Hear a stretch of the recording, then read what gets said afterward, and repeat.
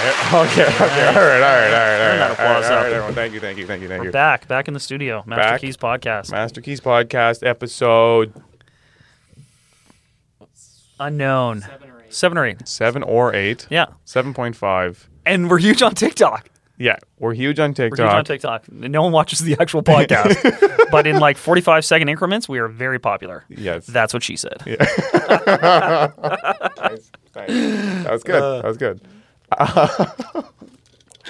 Oh, my life. Welcome back. Episode 7 or 8.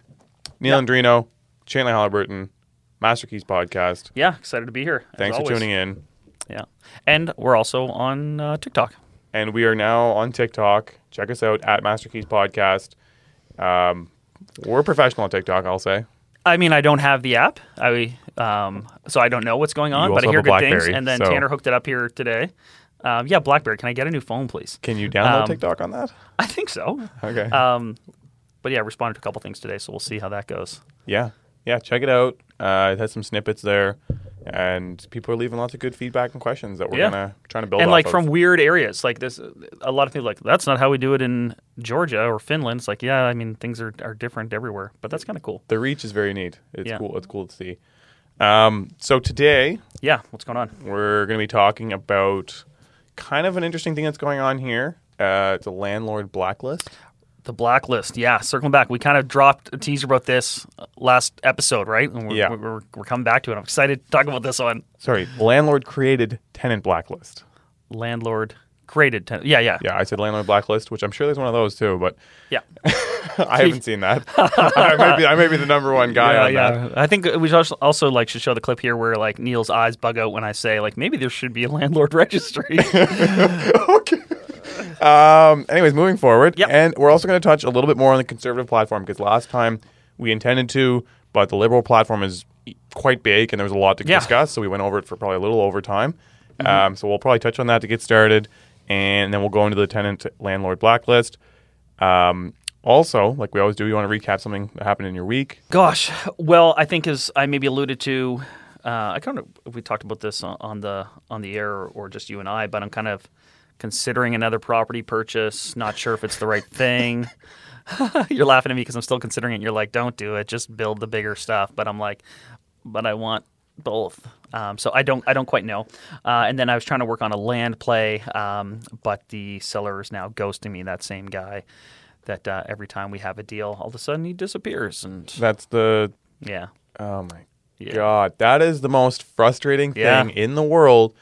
You go after a property. You sit down with the seller, you talk to the seller, you guys agree on a price. An extortionary price. I was going to say, an extortionary price where I have this exact same thing with the 14 unit. The price sucks. And I tried to negotiate with him, and he's like, no, you negotiate, I'll increase the price. And I was like, all right, whatever. Because it kind of benefits me more than just the property because it neighbors mine. Send him the offer. Ghost. Full radio silence. I mean, I'm a big believer in paying for something that you want. The worst thing is when you say, okay, I will pay for that now, and you still don't get it. It's frustrating. So frustrating. Yeah. Anyways, that's fun. And I've got some trades, guys. This is actually a small property that I helped my sister buy. And, we sort of knew there were some issues around the back of the building and the decks and around the doors. Like, okay, the flashing's not great. And it's like peeling back an onion, man. And the back of this building is essentially pretty rotted out. Yeah. And then my normal guys were busy on other projects. Yeah. So we kind of were trying to find a crew that would take it on. And these guys said they would do it and that they'd be there, on Monday. And then Monday came and they weren't there. Oh, it's a holiday. Okay, then they're going to be there on Tuesday. They weren't there on Tuesday. Wednesday, there's no sign of them. We have to call them to see where they are. And they say, we're not going to do it. It's so, when you said you did, I don't understand. Man, I hope people listening out there go into the trades because if you are good and professional, you will crush it in the trades because that is not the standard level of service. A lot of bozos in this industry, man. There is huge money to be made in the trades. If you just show up. If you just show up. Oh, my God. I think it's a satisfactory job, too. I think you do well. There's a lot of satisfaction in being able to create and do stuff. Totally. And it was looked down a lot. Again, from growing up, it was looked down upon a lot. But realistically, if you go into the trades, you do well, you can start your own business. You learn a lot more than you would in a lot of these other basic office positions that people end up taking. and your growth potential is enormous. Like, and a lot of these guys are like, I can't believe, man, I can do that for 20% cheaper, right? And it's like, well, you know what the extra 20% is? Them showing up and doing it, right? Like a professional squad runs it like a business, which is I've agreed to do something and I will do it. Yeah. And you and I both, we would happily pay for the reliability and the professionalism. And a lot of these crews just don't have it. Like my guys are phenomenal.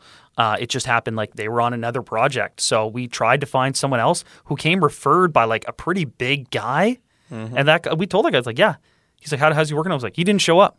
I said, well, that's the biggest mistake that guy made because now I'm not sending him anything anymore. And like, we're certainly not sending him anything ever again. But it's brutal because now I have to have this awkward conversation with tenants who don't know me yet. You know, they don't know that I am on the ball with stuff. All they know is this guy who like said the back of the building was going to be fixed and now it's not getting fixed. Torn to bits and it's not fixed. So I'm going to have to reach out to them today and whatever. So yeah, just a typical week. Typical week. Yeah. What about you? I mean, to touch on that, same thing. I have a bunch of units that are ready to be trimmed out. All the fresh drywall is up. They're just sitting there. I need to get the trim on so we can spray all the paint. I can't. My typical guy, same thing. He started. He accepted the job. He stopped going. But his thing was to fill in the gap. He just sent over like random laborer kids to put on the trim. I went and looked at it. It's like there's like different heights that butt each other, and the corners gaps are like this big, and the edges are broken on the trim. And I was like, "What is this?" And he's like, I'm just busy and I'm doing this or whatever at home. And so I was like, yeah, it's tricky, right? Like this is the problem everyone has with scaling businesses, right? Like, and you can be have the best craftsmanship, but if you can't figure out how to scale your business. So, I think there's an opportunity for someone there. And certainly I wish I could go back and, learn more trades because I just enjoy that stuff. But for someone who's already inclined that way, combine that with a business acumen, you could have a good thing going pretty quick. It's a good way to get into real estate too, because you can do your own properties.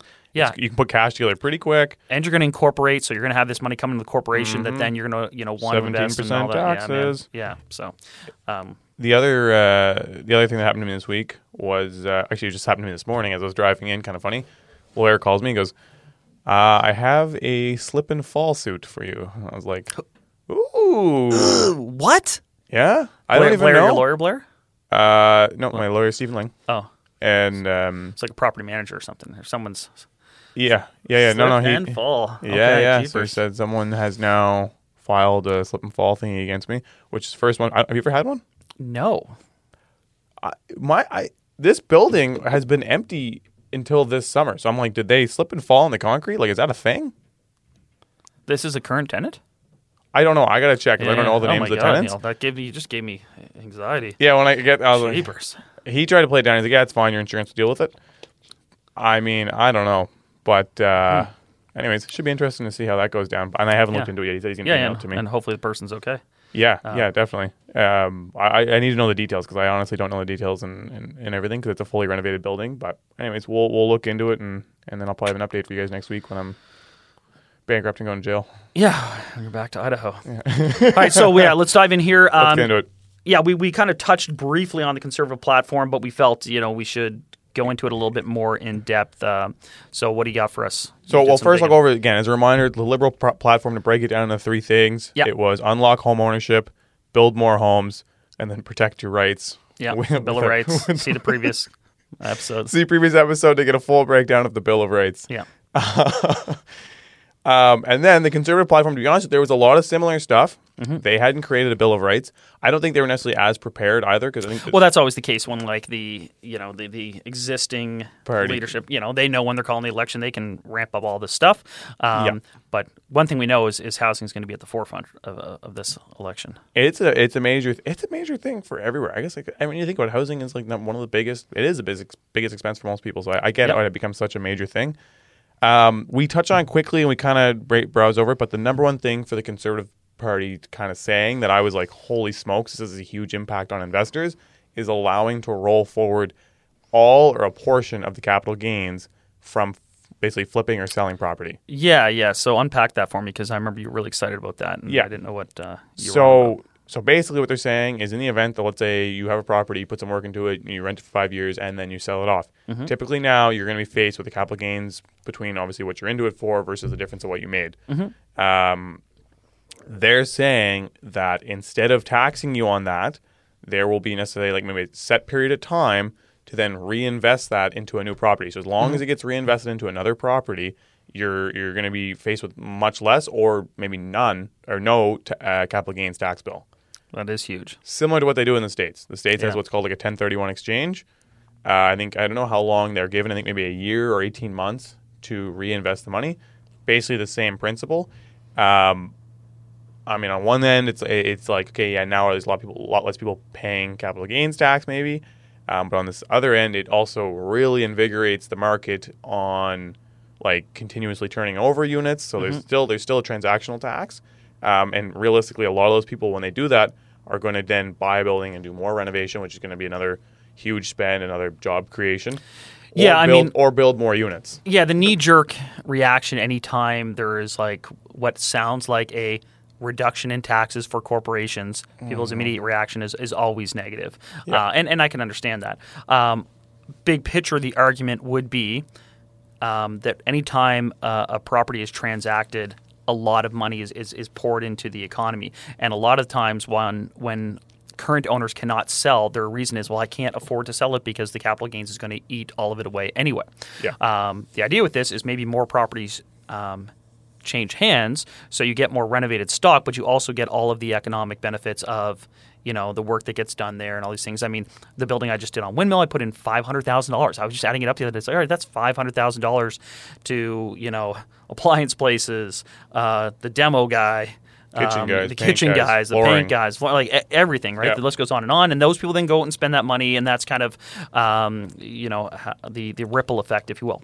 That said, that those units that are sold are then going to be renovated, and so there is going to be this balance between temporary displacement of people versus potentially improving renovated stock, because there's a lot of stock out there that is neglected. Yeah. And so there's also we have to think like. There are people often talk as young people like, where are the opportunities? Like you and I talk about this, like, man, like we can't find any properties, and I can't imagine. We even said this, like, how fortunate are we to have gotten this ball rolling? Like, you a few years ago, me 10 years ago, right? And how challenging it is for young people now. Well, opening up some of these properties to be transacted maybe takes it out of the hands of people who have had it for a long time, and gives other people an opportunity to build their wealth. And while we've been touching on a lot of different subjects, political, housing, all these, this podcast began about being a landlord and building wealth through landlords. So this is something to be excited about if you're kind of, 100%. I think if you are listening and you are a person that's tried to buy investment properties and have ever done any door knocking, or you've had your agent go and do door knocking, they can attest that there's been someone who's like, I have to sell for this, assuming you're in Canada again, because obviously in the States it's different, and we do have listeners in the States. But if you're in Canada, they're saying, I have to sell for this because there's a capital gains bill. And then even then when you give them that number, they're like, oh, that's the number. Nice. Oh, but it's not actually that number because of the capital gains. And my thing is like, well, you can sell it for $500 and have capital gains, or you can sell it for $600 and have capital gains. Like you're going to have it, agree on the mutual number, right? Point, and whatever. There can be some planning and things done around it, but this is certainly a new avenue. Yeah. So that's the biggest thing. If the actual, like that getting put through, I don't know, like that's a huge, huge change. But I mean, if it does go through, I think that would be very exciting for the investor side of things. It would have a huge impact on people's ability to do it. I think it'd probably bring a lot more people into it as well, knowing that that's available. Like when you look in the States, there's a lot of private landlords. I think there's more private landlords there on a percentage basis, just because it makes a little bit more economic sense when you're at that scale to be able to do stuff. You have more, and like you said, there's more opportunities because people are willing to sell their properties. Yeah. And even on small scale, people are going to need to think about this. I mean, even if the model of like, okay, I owner occupied a unit and then I turned it to a rental and then I owner pregnant, all of a sudden then you have all these assets that are appreciating. That's great.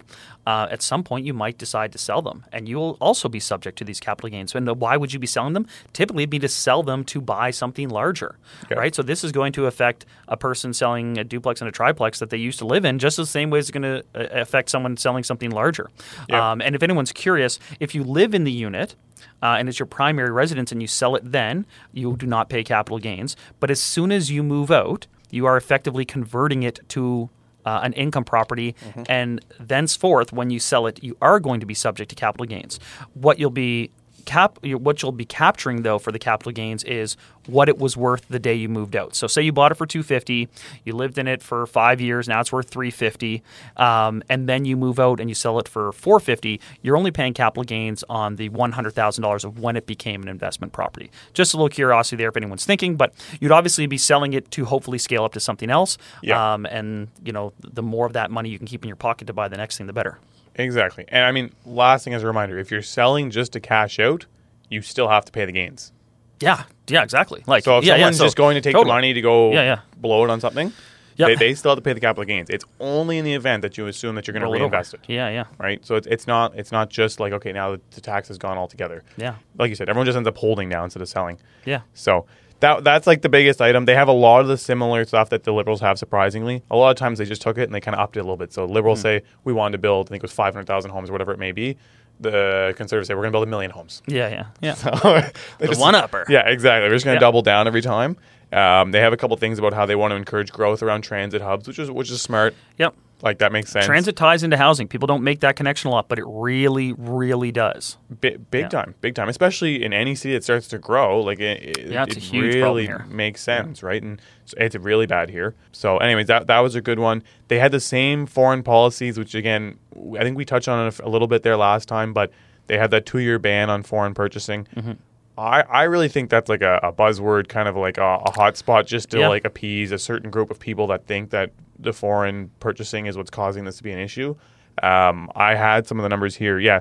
So like in Vancouver, which I would say is the number one foreign buyer location, 5%, 4.8% of buyers. Okay. So you know what, that is actually like, that's enough. That's 1 in 20 basically. Mm-hmm. It falls off quick though. GTA, so Toronto, 3.4%. So now you're talking about 1 in every 30 buyers. Mm-hmm. And then you go outside of that, Montreal will be the next one in line, 0.9%. So that's 1 in every 100 buyers. Yeah.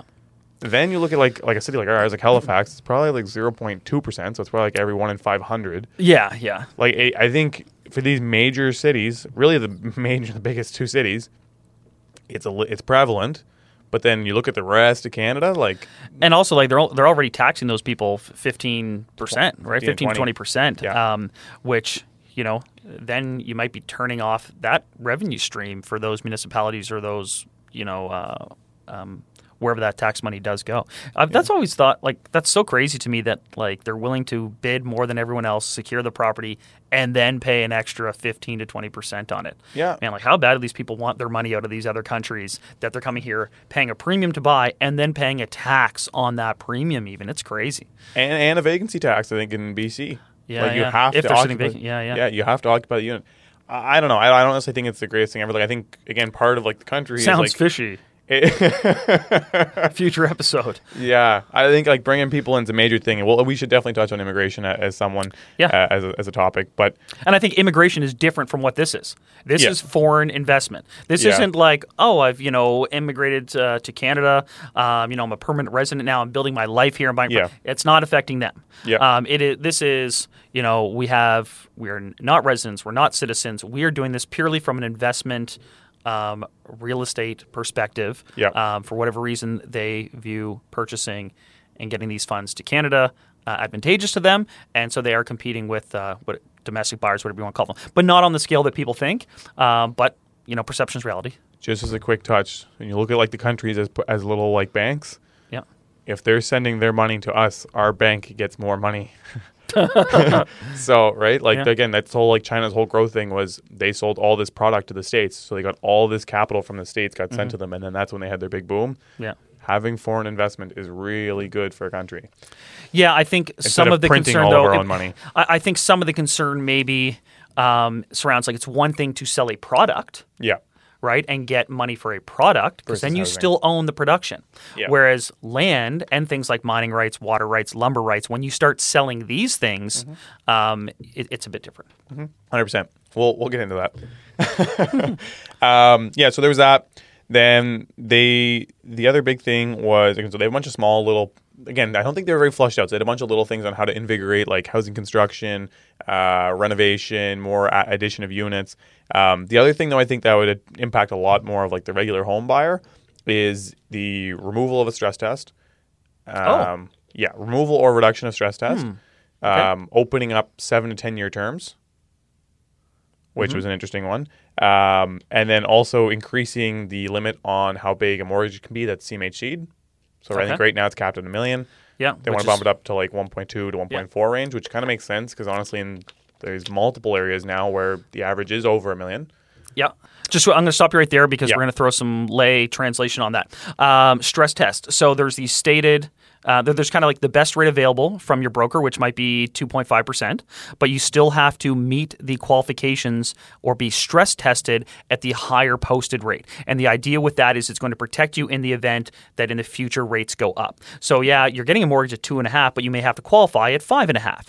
Yeah. That is the stress test. And one of the suggestions here sounds like they're getting rid of that. The other thing with the CMHC over $1 million is over $1 million, you have to put 20% down on the property, right? Yes. So if it's $1,100,000, you can pay 5% on the first million and then 20% on the next $100,000, $200,000, whatever it is. Yep. So as the market kind of increases and trades over $1 million are more common, they're suggesting augmenting that so you can still get away with 5% down, maybe a little higher up into the price point. Pace it with inflation is basically what they're saying. Yeah, so that's what those things mean. The last item on their mortgage list is they have basically to stop discriminating against small business owners with these stress tests and CMHC. Because, that hits me in the heartstrings. I'm sure it does for you too. Like being a business owner. The heartstrings. That's because lovely, it drove me nuts when I'm trying to get started. Yeah. When you're trying to get started, like I wasn't someone that was on a biweekly paycheck. Yeah. Right? So trying to buy was enormously painful. I had to buy my first house on private lending. Right. Like it was a $250K house. I was making great money, but I didn't qualify for anything. Yeah. So I had to buy it on private lending, and then only a few months later was I able to then re-switch it to an actual mortgage, which even that was at 5.7% or something. Do they give any details how they're going to do that? Like what? That's the thing. Yeah. So it's very not flushed out. It just says fix the mortgage stress test to stop discriminating against small business owners, contractors, and non-permanent employees. Yeah. So one of the things if you're independently contracted or have a different wage structure is that they'll often want to see 3 years average. Mm-hmm. So if you're new to an industry and you may be doing great, but if it's structured a certain way, they're going to take a 3-year average and your first year is 0. Right? Mm-hmm. And you might get an exception to only look at a 2-year average, but what if first year you were just getting your feet wet and you maybe started partway through the fiscal year, right? Maybe only, $30,000. Super common for agents. Yeah. Like say it's $30,000, but you did that from September to December. It's like, well, that's fantastic. You extrapolate that across the year. It's a really good number. And then the next year you do $100K for the whole year. Mm-hmm. It's like, well, they're going to look at your average of those two. 65. Right? Like, so I think adjusting those is great, especially we've talked a lot about people getting into the trades and some of these alternative, career paths that aren't Monday to Friday salaried employment. Yeah. And man, I had the same deal when I was starting out. My wife was a substitute teacher. I was an agent. We could not get approved for barely anything. Right? Yeah, it's super, super tough. So I think for that side, I think that's a great thing. That one I think really, really makes sense because there's a big portion of our workforce that is, especially now. And increasing. Freelance, consulting, all this stuff. It's non-permanent employment is increasing quite a bit, and I think there's a lot of reasons that corporations are doing it. But then on the flip side, then we're getting kind of screwed on the ability to get lending. I have a client who's struggling right now with long-term disability. She's been on LTD for 11 years, but you have to get renewed every single year, so they don't view it as reliable income. Yeah, right. Like that seems pretty messed up. Yeah. So we're actually going to look at an alternative broker route and try to find something there. But yeah, I think it'd be great. The more things that can help home ownership be an option for people, sooner the better. This is when brokers come into play. I find like a lot. Like when I have clients that are self-employed or one self-employed, one like in there it's mixed incomes and they want to do a joint application. I almost always take them to a broker. Yeah, like banks can only offer the bank products. They're kind of like, do you fit in box A or box B? And if you're not in either one of those, they may not be the best fit. So yeah. Anyways, that's kind of that. I'm not, like I said, the NDP, not to discredit what they're doing. Theirs wasn't very fleshed out. Like their biggest thing is they were kind of just going after really big on the buzzwords of like homelessness and affordability, which is good. They didn't really have great policies in place for it. I'm not really going to get into it, to be honest with you. I think these are kind of the two major ones that we're going to look at. But in general, I found that they kind of had like set little things. Like right now, it's a hot topic about the homelessness. So they had a bunch of stuff about that. But like in general, they didn't have really anything about a bunch of other topics. So yeah, I'd be curious to see at the time that I looked. Yeah, I'd be curious to see as they flesh out their platform where they view the role of government in this, because obviously a lot of it is going to be, in some of their other mandates, it's been about holding the private sector more accountable, quote unquote. Yeah. But they also are a big believer in government intervention and role. And so I'm curious to see if they're, because nothing in here, you notice, talked about building public housing. Right, in either platform. There's like all this, unlock 1 million homes and this, that. Basically, it's like we're going to write blank checks for the private sector to do this work for us. But like there's very little like we are going to do this publicly, and maintain it publicly. And I'd be curious to see what the NDP thought of that, because they're, I would say, more inclined towards government programs. So it'd be interesting to see. Yeah, I like. Yeah, so both of them had a lot of like invest or set aside money for those things. Like in here, they have invest $325 million over the next 3 years to create 1,000 drug treatment beds and 50 community centers. Okay, that's. So they're into it, and they all kind of have similar stuff. But you're right, nobody has like a set real like. And again, that's shelter, homelessness programming. What about permanent housing for those individuals and individuals maybe slightly at a higher price point and all that. Curious to see if anyone addresses that. That seems to be the one people are like, we're going to put all this money out there and then let you guys figure it out. And I don't know, like I'm not big on government intervention, but this is something that's fundamental that I think they need to create housing, man. But anyway, we've touched on that. We've hit that drum. So anyways, just again, we wanted to go back over that because, like we said, we spent a lot of time on the Liberal Party. We wanted to go a little bit more over the Conservative Party, especially where it could be a tight race. Yeah, and NDPs, like, if you want to send us over the platform, anyone watching this, go ahead and do it. Yeah. And pull a little higher, and we'll cover you more. No, like we're not covering the PPC program here either, or the Green program for housing. And no disrespect. That's just a little tease. I'm just joking with you guys, but it'll be interesting to see how this all shapes out, because it's a hot topic, man. 100%. And I'm sure we'll be touching on it again as things get closer. Anyway, so transitioning from that into our topic of the day. Yeah, you might have more background on this blacklist than I do, because I wasn't. I had heard of this actually from a client a while ago and didn't look into it because I'm not a member of a lot of these Facebook groups where apparently these were being shared. And there's two lists. One has like thousands of people. One has shorter. Yes. One of them's like based in Amherst or something. Yes, one's based out of Amherst. Yeah. And there's two lists. I actually forgot to write down the names of the companies, so I'm just looking up right now. But yeah, so there's two lists. One has a couple hundred people. The other has 3,200 names. Mm-hmm. So the Amherst Landlords Association is the one that has about 3,000 names. And then there's a local. Are there even 3,000 people in Amherst? Yeah, I think it started in Amherst and then pooled out to the rest of Nova Scotia. Gotcha, that tracks. The miracle of the internet and Facebook. Yeah. And then the other one, the Nova Scotia chapter of Acorn, has a do not rent list that has 256 tenants. They don't have the list. They got the list. Acorn is an advocacy group. Yeah. Yeah, exactly. But they found the list, and it was 256 names, and that's based out of Halifax. And I think they essentially anonymously joined these pages, interacted, and eventually got their hands on these lists. Exactly. Yeah. And so, quick background. These are two Facebook groups. They have these lists, and basically landlords, private landlords, have been submitting names of tenants that are doing things, whether it be mispaid rent, damaged units, anti-landlord. Commenting online. I saw that. That's a little dicey. That's a very dicey can of worms, one. Yep. And just basically that kind of stuff that basically is that's poor for another landlord to have to deal with.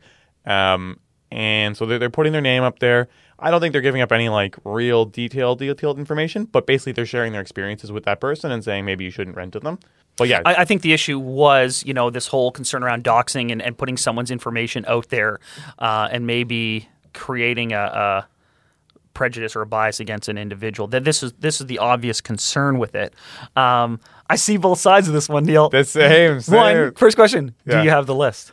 I don't. Yeah, neither do I. Nah. I tried to join. I was like, my first thing, I was like, do I press like following for the list? I'm kind of curious to see it. That's human nature. I would like to see the list. Yeah. I tried to join a group to see the list, and I never got accepted. That was almost actually last week. But I think that's with everything going on, they might not be accepting new people because there's some risk on who's joining really quick here right now. The Amherst Landlord Facebook group is like, why are we seeing all this renewed traffic? Yeah. I mean, I see both sides of it. I'll let you go. Go ahead. That was it. No. Okay. So I obviously put myself in the position of a landlord where we as landlords rely on often the reference of a previous landlord. Yes. It's in there in most applications. Yes. Please provide the contact information for your previous landlord. I get those calls all the time. Yep. And I've made those calls all the time. I'm sure Yep. you have the same. Yep. So a landlord reference is nothing new. Yep. The difference is it usually is voluntarily provided by the tenant. Yes. And when they can't provide one, obviously you start to get nervous as a landlord. Like, what is this issue you had with your previous landlord? Rightly or wrongly, sometimes you're concerned with that. Yeah. So, yeah, I mean, I guess going specifically, so with that being said, then would you, if you had access to the list, would you just do a quick name check? I mean, I guess if I had the list in front of me and it was alphabetized and I was like, okay, last name this, I'll check it out for sure. I think anyone who's going to be able to, holier than thou, no, I would. That's like saying I also wouldn't call their references. Of course I'm going to call their references, right? Like, of course I'm going to check these things, but I'm not going to go out of my way to make that list or seek out that list. I'm saying, like, literally, if you had it in front of me here, I would be curious to check it, and I would probably recognize a couple names on it. But I wouldn't go out of my way. I mean, I've got my own vetting process that I feel good about, and knock on wood, I'm probably a few hundred tenants in now. And the only times I've been burned, it's been like my own foolishness. Except in one case, I got a positive recommendation from a landlord who was clearly just removing a problem tenant from his building and sticking them to me. Clearly. Yeah. I've thought about that before when I've talked to them, and like, then why are you getting rid of them if they're so good? And I'm like, because I got to do something. And they're like, he's a problem tenant. I'm like, no, he's not a problem tenant. I literally just need to. But then after I had that person say it to me, I was like, that kind of makes sense. Like, if I'm called, because I've had a few bad tenants, and I've called their references, and now I don't know if their references were just like their friend that they gave me their phone number for. Totally. That's the other thing. Like, there's no fact checking on it really, or is it that the landlord's like, I don't want to deal with this person. Yeah, totally. I've had the concern as well, which is why I try to get a few and usually rely on the employment one most, because that's the easiest one to vet. Yeah, I mean, the challenge is you worry about someone being on there wrongly. Wrongly is maybe not like someone who's not getting a fair shake because maybe some personal conflict with the landlord or something like that. So it's being labeled as some of this aspect is like partially illegal to do so and releasing the information. So I think the first thing off the top I was thinking about is kind of like, I don't think anyone's giving out personal financial information. I think they're just sharing their experience with that person. Again, I haven't been on the list, so I can't 100% speak to it. But they did have some interviews with a few different legal aides and lawyers and things like that said you can't legally disclose this info. I think there's like a why. Like, this person, this is their name, this is why they're not recommended as a tenant. And I think that's probably the extent of the information, but that is presumably private information. Yeah. Now, I know on the bottom, I should have brought one of my leases, but on the bottom we have a little disclaimer about taking their info, checking their credit and stuff like that.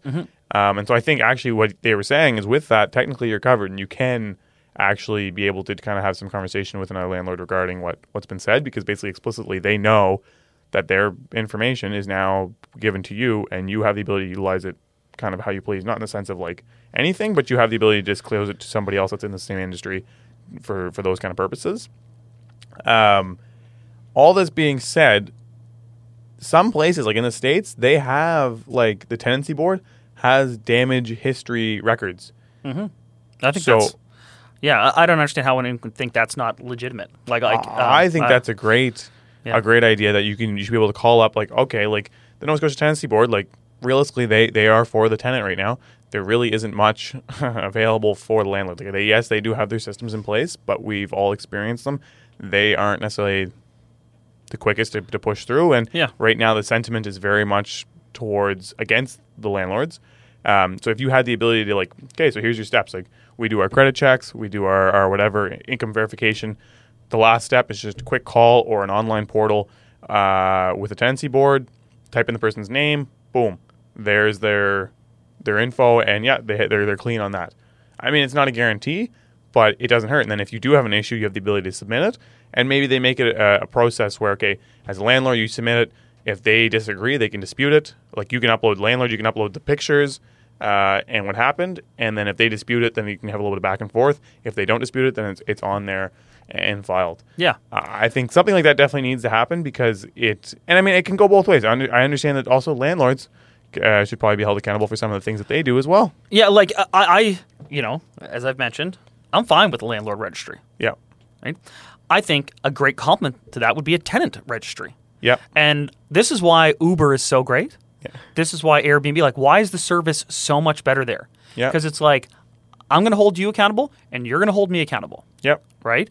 And I think that is a good two-way street, so long as it is fair and impartial. And I think the concern would be, well, what if someone, gets on this list that isn't fact-checked, that isn't vetted, and it then, makes a problem of them trying to find a place that's hard as it is even worse. Yeah. So I think maybe the original intent of this list would have been to genuinely help other people. If I had a horrible experience with someone, the last thing I would want is for someone else to have that same experience. Yeah. Right. So then it's easy to see how it would go from okay, this is me keeping, telling this to some other people that I know in the industry, like, hey, listen, I know you rent the building right down the street. This person just moved out. They did this. They're going to be looking for an apartment. They might apply to you. Just so you know, it was a bad experience. They trashed the place. Yeah. I don't think there's anything bad or wrong about that. As soon as you turn it to a document and then you circulate it online, you're asking for trouble. And I'm not surprised that this became this issue. But I think, well, if we're saying let's formalize it and govern it and make it a real thing, why shouldn't people be held accountable if they trash a unit, right? Because I can tell you, the half a month security deposit isn't holding them accountable. The tenancy board is not holding them accountable, and really, I've got papers that have been issued to me from small claims court that say she owes you $5,000, and then I said to the judge, this is my first experience, I go, how do I get it? And he goes, good luck with that. That's what he said to me. He said, good luck with that. Yeah, there's no chance. Yeah, there's no chance.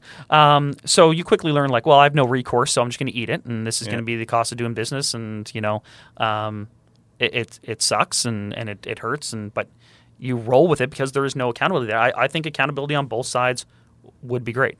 I think of all these names on the list, it's got to be grossly out of date and probably not that relevant, much of a exhaustive. realistically. Yeah.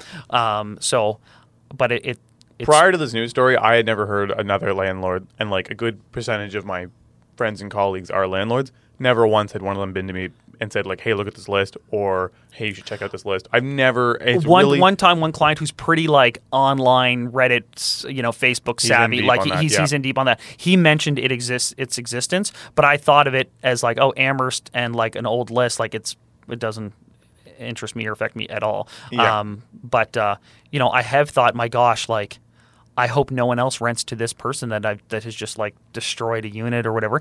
And there's another Facebook group called, I think, Landlord Horror Stories, where people post pictures, and you get to see. And one of the points though that one of these groups that was kind of concerned about this was well, what if that person was going through a mental health struggle? What if that person was 100%. going through a bad time in their life, and so on and so forth?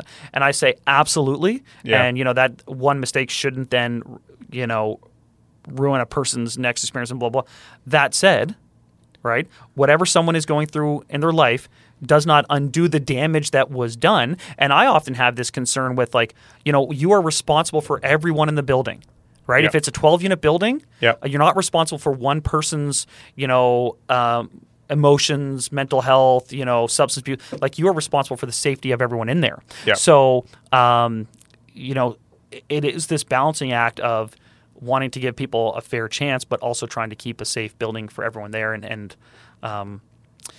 so I don't know if I felt I totally bought that excuse. Well, what if they were just having a bad day? It's well, if they were having a bad day and trashed my property, I don't want them to have a bad day in someone else's property. That's my either. thing. Is they had the bad day once with me? Did they have it with somebody before? Are they going to have it with the next person? And I understand the mental health struggles that also go into this.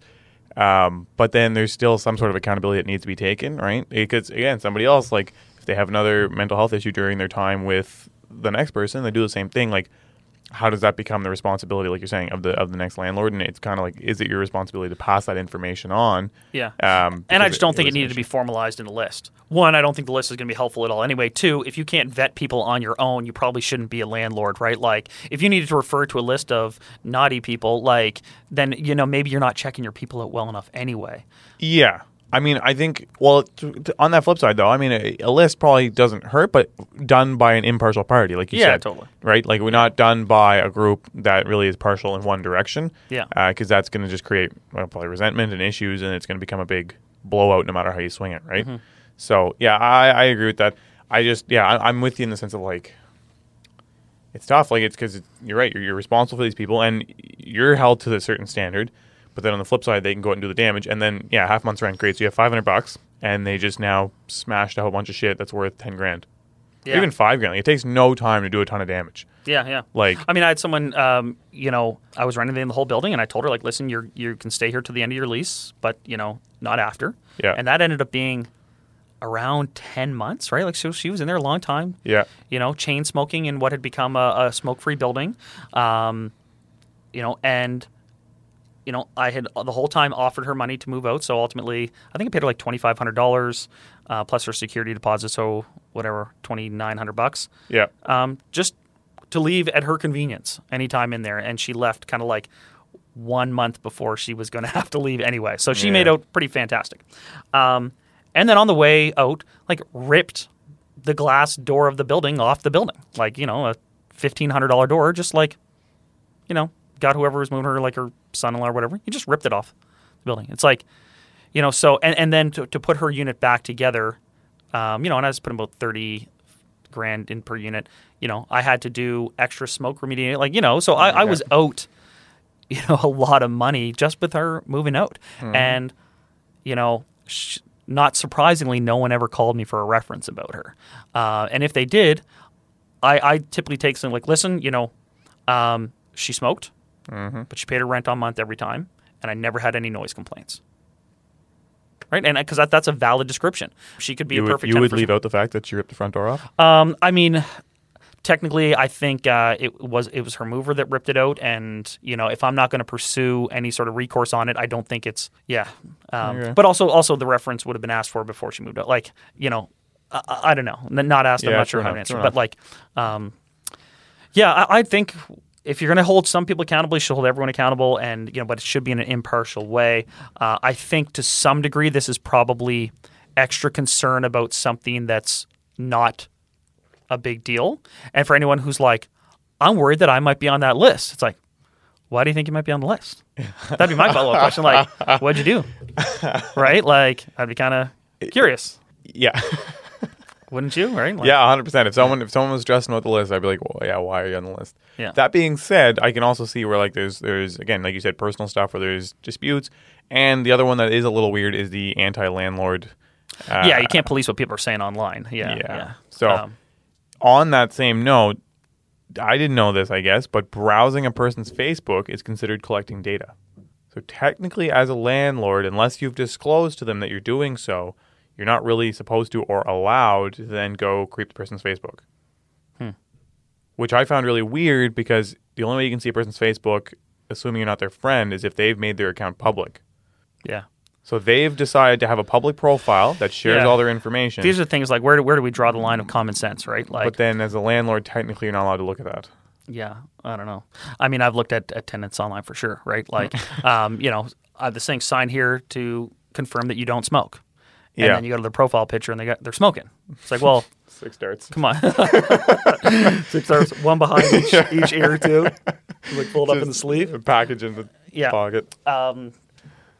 Again, I think that people need to be realistic about how they've been as a tenant too, right? Like I look at this now and I think this actually would be a really valuable training. Like there's tons of things that we don't get taught in school.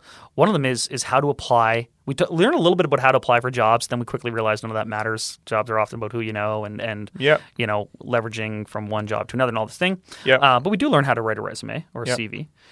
I think some people, need help learning how to apply for apartments. and how to stand out as a good tenant and market yourself. Like this is something that's very important. So put some work into being selected.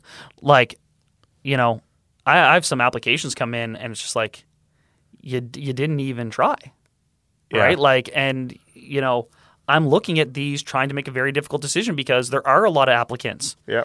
And so like if you do not even try and when I meet you in person and when you fill out the application, it's hard for you then to be selected. That's a total digression for another topic, but I think, man, you know, certainly like when my kids go to rent, I'm going to sit them down and say, hey, this is how you kind of make an impression that's positive and be selected in a competitive renting market, just in the same as anything else. Are you going to look at their applications more favorably if they're trying to rent from you? My kids? Yeah, that. I mean, I think I'm okay with a little bit of nepotism. My kids can rent in my building. Yeah. Yeah, I just thought of this now you're saying that too. Like I don't go through the applications anymore myself, but when I did, I remember, like you said, it was a range. Like some of them were just like, this person's basically being like, we can beep this, fuck you on a page. And they're like, okay, here's my rental application. And I'm like, why are you like, I hold the home. Yeah. You need the home. Wouldn't you want to try and create something towards me? Not that it's like this, like I'm the king and you're not, but it's like we're about to enter some sort of partnership here, however you want to look at it. Yeah, right? Like we should be working together a little bit on this. Yeah. But I just thought of a neat one that'd be kind of cool is if they like included photos of their current place. Yeah. You know what I mean? Because totally, I'd love to be like, cool, yeah, I'll swing by and we'll do. I'll pick up the application at your place. Yeah. And just sort of see what the place looks like. Totally, man. Because you don't know if someone's a slob until afterwards. And a lot of the damage is just like, oh, this person's just like a slob. But, yeah, like just a lot of stains on the floors and wrinkled up flooring because of stuff and damaged trim and all that. But yeah, I mean, we'll never be able to have that. Just like, you know, there's a leap of faith that a tenant takes. Like we were talking about that. Like these tenants who've moved into my new property where the back of the building is like damaged.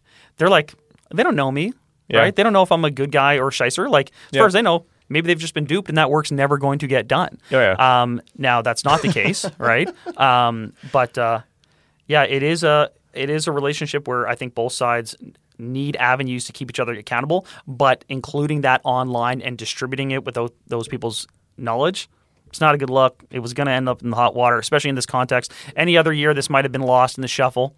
You know, but this year, it's in this. Speaking of that, landlord-tenant topics are hot. And there's always that ebb and flow. Do you remember that poor family in Cole Harbour that like rented their house out while they started a small business, and then this notorious landlord scam artist moved in and trashed the place? The tenant or the landlord? Okay, right? Like, you know, and just really like destroyed this person's life. Yeah. You know, but this was, I think, national news because this person had ruined this young family's life. And they had done it multiple times with no repercussions. And eventually, like, just didn't pay rent, trashed the place, and wouldn't leave. And wouldn't leave, and the owners had no ability to get him out. Meanwhile, their new business that they had started as a family was struggling amidst COVID, and this person was suffering, hemorrhaging money month to month, while someone else was able to live in comfort in the home that this person owned. And people stood up and said, that's not right. They supported the landlord. They got this bozo kicked out and I think charged and whatnot. When he finally got possession of his home back, he also found out this guy had stolen his identity and wrapped up like tens of thousands of dollars in credit debt. Like, and it's amazing how the media coverage ebbs and flows between like, what are we going to talk about today and sympathize with, and then what are we not? And these are the extremes at other ends. Like there's totally horrific landlords, and then there are totally horrific tenants. And no one can convince me that a system whereby that dirtbag tenant who did this to multiple people and you know, ruined someone's life, a young entrepreneurial member of the community family, like ruined their life, like that person needs to be held accountable before it becomes criminal. Right? Before there's a reliance on the criminal, like they should never been able to get an apartment again. Because they've done it so many times. So what's the balance? I don't know. But hot topic for sure. I think in creating that too, I think you'd see the number of these issues go down a lot. 100%. For again, that's what for accountability is. For both parties. Yes. Like landlords in their head, instead of being like, I'll get to that whenever the hell I get to that. Yeah. Or like, I'll just keep ignoring this tenant. In their head, they're like, if I keep ignoring this tenant and I don't do this, I'm going to end up on this list. It's the exact reason I don't clean my own house as well as I clean the Airbnb when I leave. Right? This is what accountability does. Yes. So I'm about it, man. Yeah. I think it'll keep the landlords wanting to do their thing, and also tenants will do a double think before they're like, okay, before we destroy this, because we'll have nowhere to live ever again. Totally. Maybe we won't. But yes, we're pissed off, but we can handle this civilly, leave, and we can say our screw yous and move on. And then there exists a platform where true mediation and third-party arbitration, whatever you want to call it, can be had, because there often is, as that person mentioned, that was outspoken about this being a bad thing. Like, oh, maybe that person was having a bad day or going through a particular experience. There often is more to this story. Just like you were dragged through the media for, a 2-bedroom townhouse, that should have been rented for $1,200. You bought it and you you're going to repair it and move it up to $1,600. So it would have been a $400 increase to reflect work. Read as 100% increase because it had been historically underworked. Like, there is more nuance to the story, and that doesn't always excuse things, and it doesn't necessarily change the outcome, but it does matter. Like, context and the truth does matter. But without a platform, either side can't be held out. It does go both ways. If you're going to listen to, there's more to the story of that tenant, like sometimes there's more to the story with that landlord too. 100%. And like you said, right now, it's kind of, I would say, against the landlords in this current feeling. Yeah, but totally. Yep. Like you said, it ebbs and flows. It goes back and forth. But yeah, that was an interesting one. I had this story in my head that I have to say just really quickly. It goes back a few minutes to what we were saying before about like checking out landlords. And so this is when I was on the renter side. I own no real estate. I was in university. And I bounced around university a lot because the way my program worked is I had to move every 4 months. Okay. So I had to get a lot of apartments. Well, what we used to do is we'd do the showing, see the apartment. If we kind of liked it, we'd get back in the car, wait until the landlord got back in the car. Once the landlord left, we'd get back out. And then almost always it was multi-unit. It always was multi-unit. Like it's down university area. Like there's no way we're renting a house. But then we'd go knock on the next unit. Like if there was a unit upstairs, and we'd go knock on their door and be like, hey, like just think about moving in downstairs. Everything's good. Like you don't have any issues. And so every single time we did that. And honestly, it was really good because there was a couple places we went where they're like, yeah, no, like this is all the issues, blah, blah, blah. But honestly, of the times that I think all but one, only happened once where the person said there were some issues. Everyone else said that everything was fine. But that was kind of our technique in handling it. And I think some of my tenants have done that. That's totally reasonable due diligence. Yeah. I think that's a prudent thing to do. Yeah. It felt right in the time, and I'm glad we did it. But I just, when we were talking about that, it popped in my head, and I was just laughing because I remember we'd get back in the car, and then we'd be sitting there, and sometimes like a landlord would be on the phone chatting or doing another showing. Yeah. And we'd be looping around the block. And I was like, at some point, they're going to be like, what the hell are these guys doing? Yeah. And now a lot of that happens. So, like, to put it this way, in my Facebook community group, all the time, someone says, hey, I'm thinking of renting this building. Anyone had any experiences in there? Yeah. Right? Like, so this is online people sharing reviews about a landlord. Yeah. Right? If someone all of a sudden took that and made a list, we would be in the same scenario. And again, I don't think that'd be that bad, but let's just formalize it. But again, it's never going to happen. I don't see us getting to the point of all the problems we have to address. I can't imagine we're going to devote the time, energy, person power towards a landlord registry anytime soon. It's just so difficult to track, and then to do a tenant one as well. I mean, there's thousands of new tenants entering the market, every year. It's just, I don't know. I mean, so there's two things I'm going to touch on with that. So when they want to do an Airbnb registry, they're quick to put that shit together because it's going to equate to dollars tax and dollars, cents. Yeah, totally. Tax dollars, right? Yeah. This isn't going to equate to any extra tax dollars. No, it's going to spend a bunch. This is going to spend a bunch and a bunch of headache.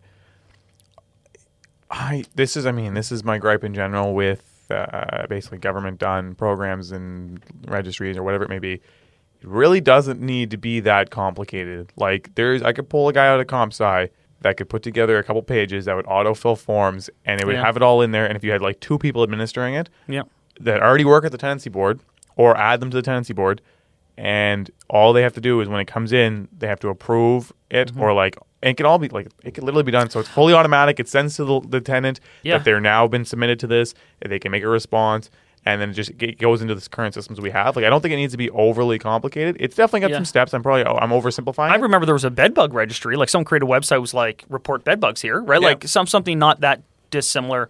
I don't think it needs to be that intense, but as per anything that gets done, and where obviously it's public, there's going to be a lot of input and things that are going to be agreed upon and disagreed upon. It'll become insane. Like you said, it probably will never come to fruition. That being said, though, again, in multiple states, in this, multiple United States, it is a thing that they have a damage history list that the tenancy boards do maintain. Wow. Yeah. So I don't think it's that far fetched, and I think it kind of makes sense. Right. But, okay, I mean, I know I've got to run. I got to go slang some houses. Yeah, so. a little bit shorter by a few minutes, but that's it. I think it's the first time. Usually we're always overrunning time, cutting it back. But yeah, good chat. Thanks for listening. Yeah, see you on TikTok. Check out our TikTok. Are we getting some stuff up on Instagram? We will be. We're starting some stuff up on Instagram. Feedback, and if you know us personally, shoot us a message with something you want to hear, or if you disagree with something.